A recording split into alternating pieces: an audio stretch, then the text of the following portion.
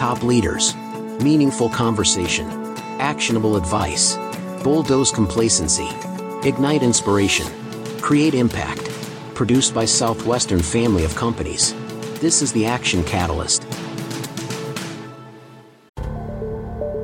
What will your future be like in 10 years, 20 years, 30 years? No one can completely predict it. But what we do know is that nothing stays the same. Technology we now rely on every day didn't exist 20 years ago. Careers that exist today may be extinct in a few years' time. With so much uncertainty, what can we do? Control, Influence, Accept for Now is a guidebook to help us make sense of and thrive through the twists and turns on life's road. During his nearly 50-year career, Dan Moore has trained more than 100,000 people on how to sell, how to lead, and how to get on the path to achieving their goals in life. He's been involved in the creation and growth of businesses and influenced countless future entrepreneurs, all the while researching and honing his tremendously simple but also tremendously effective formula, CIAFN, Control, Influence, Accept for Now. Each chapter of the book includes exercises that can help you internalize the key traits, principles, and strategies for bridging your present reality with an unknown tomorrow. Nobody knows what lies ahead, but that doesn't mean you can't be ready for it. Prepare for a future no one can predict. Visit CIAFN.com to order now. Today, we are joined by the one and only Dan Moore, who's no stranger to listeners here on the Action Catalyst, having hosted the show for the last 5 years. In addition to his duties here, Dan has served as the longtime president of Southwestern Advantage, a role from which he has recently retired, which frees him up to chat with us today. Hey, Adam. Very similar jackets on today, buddy. Yeah, that's right. From the waist down, I'm wearing gym shorts. That's the secret. It's your pant. Well, Dan, it's super good to see you again. It's a role reversal for what you're used to, which is typically the person doing the interviewing on the Action Catalyst. And today we have the opportunity to grill you with the same questions you used to grill everybody else with. Well, I'm going to start by saying I'm totally guilty, so we can save the trial and save the cross-ex. Perfect. Yeah. Perfect. We have a lot to talk about. And Dan, you and I have a long history of working together compared to people from the outside world, where long in today's tenure of working with someone in a company is about 3 years. We've known each other for about 17. Dan Moore, I can probably speak for you, can say he probably has known people that he's worked with for 25, 30 years, maybe more. So is it safe to say you keep up with someone? Absolutely true. I actually talked to the person that got me into the business world 2 weeks ago. So we keep in touch. He interviewed me in January of 1974 when I was a freshman in college. And then also Dave Causer, who's the president of Southwestern Advantage, was in many ways my first mentor, somebody I sought out for advice at the end of my very first summer. So we've been colleagues and friends for nearly just shy of a half a century. So keeping up with these great relationships, so important. My own district sales leader, keep in touch with him. The former president of the company, Jerry Heffel, we stay in regular contact. In addition to people like Henry Bedford, the chairman of our board, I've known Henry since 1978. So we're going to continue to stay in contact. I have such respect and admiration for Henry. So there's no way in the world I'm going to lose that contact. Yeah, it's really amazing. I mean, in any part of history, I think being in one organization for half a century, I like to put it that way, is a feat. I mean, it's something that's simply not done often. You know, so many people probably would have questions listening to this podcast about that, but what kept you around? Well, I can finally tell you the truth, Adam. I never had enough confidence to go through job interviews. it was you didn't want to put yourself out there, right? Just it's safer here to stay. I'm sure that's the truth. Well, it's interesting because I never even created a resume. When I was in college, I was encouraged to do one. So I remember getting out my old typewriter. People go to the museum and see typewriters. I started typing and I read back the first word I wrote, which was resume, but I misread it and thought it said resume. So I just went back to work. Wow.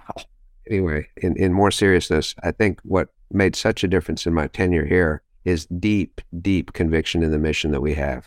You know, when I got into the program as an 18-year-old, I was kind of shiny on the outside and pretty messed up on the inside. I was going to Harvard, evidently had everything in the world going for me, but inside was a massive insecurities, no real anchors in my life, and I desperately needed some path that I could get on that could restore my self-confidence and self-image and be around people that would really bring out the best in me. But when I met my student manager and then my district sales leader, there's just something about those gentlemen and the other student leaders in the program, and then I get to know the first years, a similar striving to be the best that we could possibly be. And so the program was massively important to me. That first summer got me really back on track, back feeling good about myself. I got back to college and immediately forgot every lesson of the summer. It took less than 24 hours for me to feel like I just lost it all. So I needed a second dose for sure, which was the next summer. And with the guidance of the district sales leader and other people, I came back and began to build a team, build an organization, began to really fulfill these habits. So in many ways, because the program was such a massive impact on me, I felt if this could be for me, it could work for somebody else.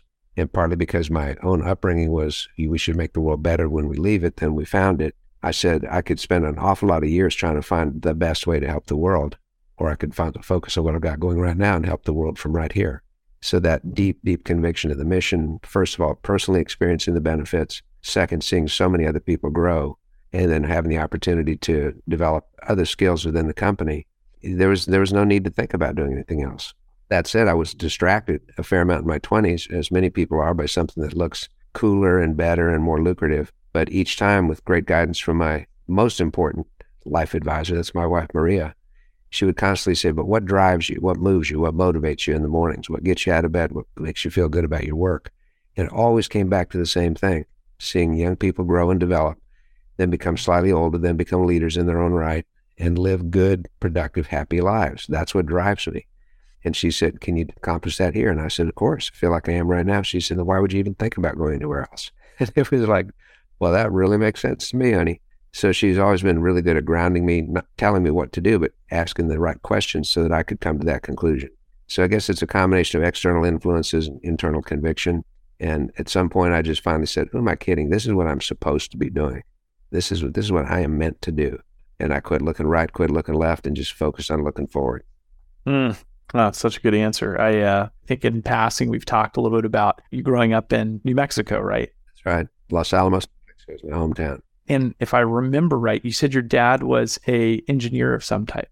Well, my dad was a mathematical statistician. He had a PhD in that subject and was one of the early guys working on computer programming at the lab there at Los Alamos National Laboratory. So he started working there in 1953 when a computer would fill basically an auditorium or a gymnasium and would run almost as fast as a hand calculator will run now. So he was very involved in that. And Los Alamos National Lab at that time was primarily nuclear weapons development. Making weapons of mass destruction provided the living for our family.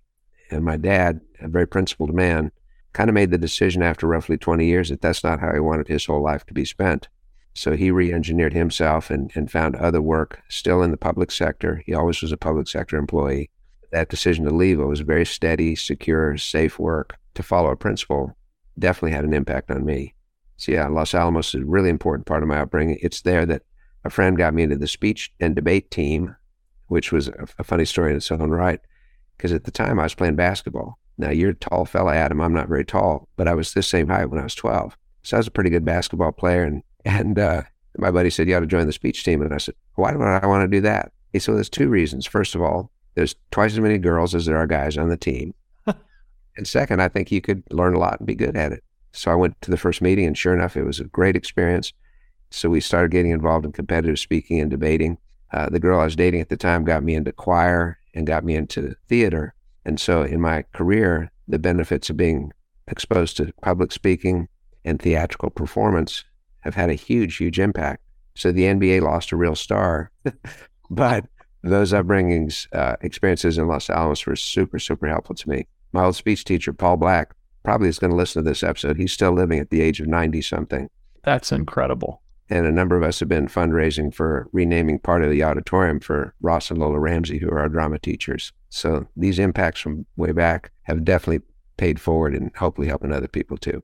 So your dad is this mathematician that's obviously brilliant enough to be hired to work on these things. And typically one doesn't think deep mathematical labor for a career as being correlative to high-level communication skills, which is a stereotype. But I'm thinking in my head, how did Dan not end up being Bill Gates and a computer whiz or mathematician versus public speaking and personal development. Similar to your dad, different than your dad. What was it that drove you kind of a more of a, I guess, kind of a liberal arts direction? Gene pools are not circular, nor are they of uniform depth. So not all those mathematical genes passed on to me. They skipped me and got to my son instead. I could do math, but it was kicking and screaming. So it was not a natural attribute of my own. But my dad started off as a journalism major and had an amazing sense of humor. He could really spin a story. He could write brilliantly. So that part did stick with me. The writing skills, being able to be a good storyteller, making people laugh. These are things that I'm sure got from him. My mother as well, who is an artist. So these impacts from our parents hit us in different ways. So Bill Gates was actually a classmate of mine, although we never met. And I've always admired what he accomplished out of his dorm room. At the same time, I was trying to accomplish something else out of my dorm room. How incredible is that? You guys were the same class. Well, we were. He never actually graduated. He was a little bit busy building his small enterprise called Microsoft. and you just couldn't manage to recruit him to our company. I don't think we ever met. I doubt we ever crossed paths. But had he, it could have even changed his future too. So there you go. I'd have done well. That's right. Well, so you came to Southwestern Advantage, and over the course of your career, you ended up taking over the role eventually as president. And so 2007 to today, what are some ways that you feel like you've really shaped the company for the future, or some of the changes that you feel like have occurred inside Southwestern Advantage since your tenure as president? Well, as president of the company, I was privileged to work with Henry Bedford, who was chairman and CEO, and he was my direct boss for a number of years in there. And Henry is a real visionary. He can take a look at where we are in the business and forecast something around a corner that nobody else can even see to the corner. And he quickly identified that we need to be in the online sphere as well as selling hardcover print books, and that we need to have a recurring revenue model to benefit everybody, not only the company, but the students and the consumers, because this recurring online revenue can be updated regularly, so they're getting better and better product all the time. And so a big part of my role was to help facilitate that mission and help make sure that those things happened in a really good way. And I've often said, and I believe this, that Henry may have saved the company by developing this model and being willing to invest and put that energy into it. So I feel like a big part of my role as president was to help facilitate the mission. And that means being a great link between what the students do and what the sales leaders do and what the overall corporate philosophy and structure is about. In the old Hippocratic Oath, the first thing that doctors pledge is do no harm. Mm-hmm. When I became president of the company, one of my great concerns was, can I even do this thing? This is a legacy of more than 100 years. And it was a really scary thought. So I said, if I just stay true to the mission and stay focused on doing what's right for young people, I won't do any harm. And then I want to make it better by continuing to amplify the notion of doing the right thing. So our values, our focus, doing the right thing, staying true to our mission have been things that I've tried my very, very best to maintain and help other people see that as well. Soon after I became president, we had the major housing crash in 2008, 2009. Whole country was in recession. It was not a fun time to be in any kind of a business. And I remember giving a presentation at our Great Recruiter Seminar. Theme basically was, if there's going to be a recession, we're just not going to participate, and here's why we're not. And it was a lot of our background, our history, our theme. And I feel like that may have been a moment when I stepped up to say, let's lean into our values. Let's lean into what's always made us successful. Let's don't worry about externalities. Let's focus on who we are, where we've been, and carry that forward. Over the years, I've developed a presentation that I do for young people that I call Life 101. And Life 101 is basically, if you're going to choose a lifetime partner, how do you go about doing that? So through the course of that, I felt like it was not dictating who to marry or who to spend your time with, but instead learn to ask the right questions. Everybody wants to find the answers, but I really think if we ask the right questions, the answers ultimately reveal themselves. So I feel like that's been a presentation that hopefully has continued to be impactful and make a difference. When I travel campuses, both in Europe and in the U.S., the whole focus is to be a spokesperson of our mission, which is developing young people. So the presentations that I give are generally not at all about selling, generally not at all about recruiting, but more about understanding how our brains work, how our minds work, how our hearts work, so that we can pull together a statement for ourselves we want to move forward in life. I've been blessed with a tremendous team of people in the office. They'll tell you that I'm definitely not the best manager because I'm generally not a present manager, usually gone someplace. But they've carried on just brilliantly, making sure that the backbone and the infrastructure of the company continue to grow regardless of the obstacles. And I can't give them enough credit for what happened during the pandemic years when we had to really retool, when we faced the very real prospect we weren't going to be able to sell anything door to door. We really stepped up to innovate in such good ways and to really figure out how we could sell if we couldn't go door to door. Fortunately, we were able to do that, but that's been a permanent change that's impacted what we've done in our company. With our European people unable to come due to the travel ban, we had to get really creative there. So I was very involved in reopening the UK so that they'd have a place that they could knock and sell books, retain that group of people for the future. If we believe anything that we try to teach about overcoming obstacles, developing ourselves through persevering, through getting through every possible setback, and we'd been very hypocritical if we hadn't found a way to make it happen. In fact, a big part of our whole motto as a company is find a way.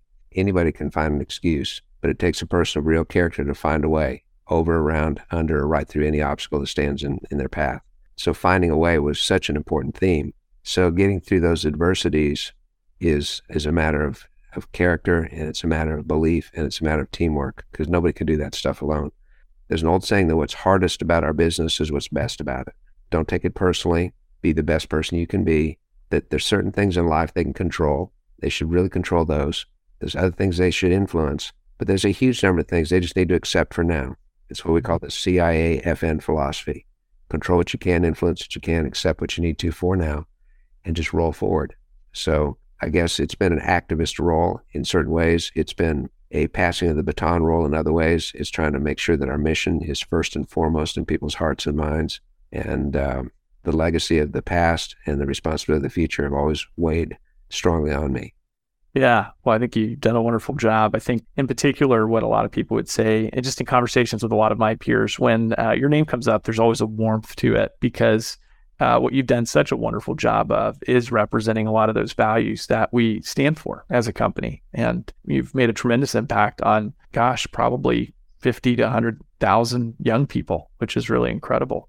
What would you say you hope the point is that they remember, the principle that they remember most? I would say the one thing is to develop a strong set of values and to live those values focused on making the world a little bit better than you found it. That it's pretty easy to be an accumulator. It's pretty easy to be a taker, especially if you have a lot of talent and you're persuasive. But can a person be an accumulator and then a giver at the same time, making the world a better place, not just financially, but in terms of impact? That's always what I would encourage people to do. Probably a second lesson is don't neglect the acres of diamonds that are around you. You may be familiar with that story.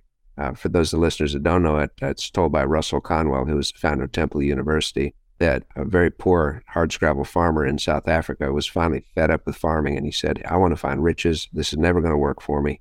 So he sold his farm and went on questing for diamonds and ended up penniless and passed away totally broke. Whoever had bought his farm was one day working down by the stream and noticed something shiny in the water and pulled it out, and it was an immense, uncut, almost perfectly developed diamond. And that led to finding other diamonds, other diamonds, other diamonds, and it became one of the most prosperous, successful diamond mines in the entire world. And so the person that gave it up literally gave up acres of diamonds that were in his backyard in pursuit of something somewhere else. I've always felt like if we can concentrate on what we have at hand, if a couple of things are in place, if the opportunity is a fair one, if it's honest, if it's decent, if it's fair, if the people we're surrounded with have good values, then why look elsewhere? Let's develop the acres of diamonds that are right here with us. Those would be a couple of lessons. Have the right values, and don't spend all your time diverting attention and diffusing your energies. Look around. Are there acres of diamonds around you right now? Can you bloom where you planted? That's a big one. Yeah, that cliche of the pasture's always greener on the other side is kind of a similar story, right? He just reminded me of one of my dad's favorite quotes. He had a sign in his office wall as a government worker that said, the grass is brown on both sides of the fence. Great. Well, just a quick transition from this. With you as the host of the Action Catalyst, you've learned a lot from having interviews with other people. And I'm curious, in all the interviews that you've had since taking on the host role in 2018, what's one that really stands out to you as most memorable, or something that you gained as an insight? Well, there have been a number of specific insights, but if you don't mind, I'm going to try to generalize them a little bit. Sure. I developed over time a system of using basically the same 5 questions in my interviews. And one of the questions is, what do you do when you hit a brick wall? Mm-hmm. And the other one is, what do you do if you have somebody that's so completely discouraged, they don't know where to turn? And it's amazing how similar the responses were. Almost everybody, when they hit a brick wall, said, well, the first thing you got to do is realize you've hit a brick wall. Just acknowledge it. but don't make it a big thing. Just say, okay, so I'm temporarily have a setback. This isn't going the way I wanted it to, but it doesn't mean it can't eventually in a different way. And to be creative, step back, breathe, and think, and then go at it again. Because nobody ever says when you hit a brick wall, give up. Never had a single guest say that. Every one of them said it's a normal part. If you weren't experiencing those, then you wouldn't be doing anything remarkable. So that was immensely encouraging, that whenever we hit this unexpected stuff, giving up is the only option that makes no sense at all. Keeping on does if we think, use our brains. The other huge inspiration that I remember getting was with the question, what would you say to a person that is so discouraged and they look at the hand they've been dealt, they don't have any face cards, let alone any aces? What would you say to that person? And it's amazing how many of them said, I would encourage them to dig into their life and find one or two things they feel great about themselves.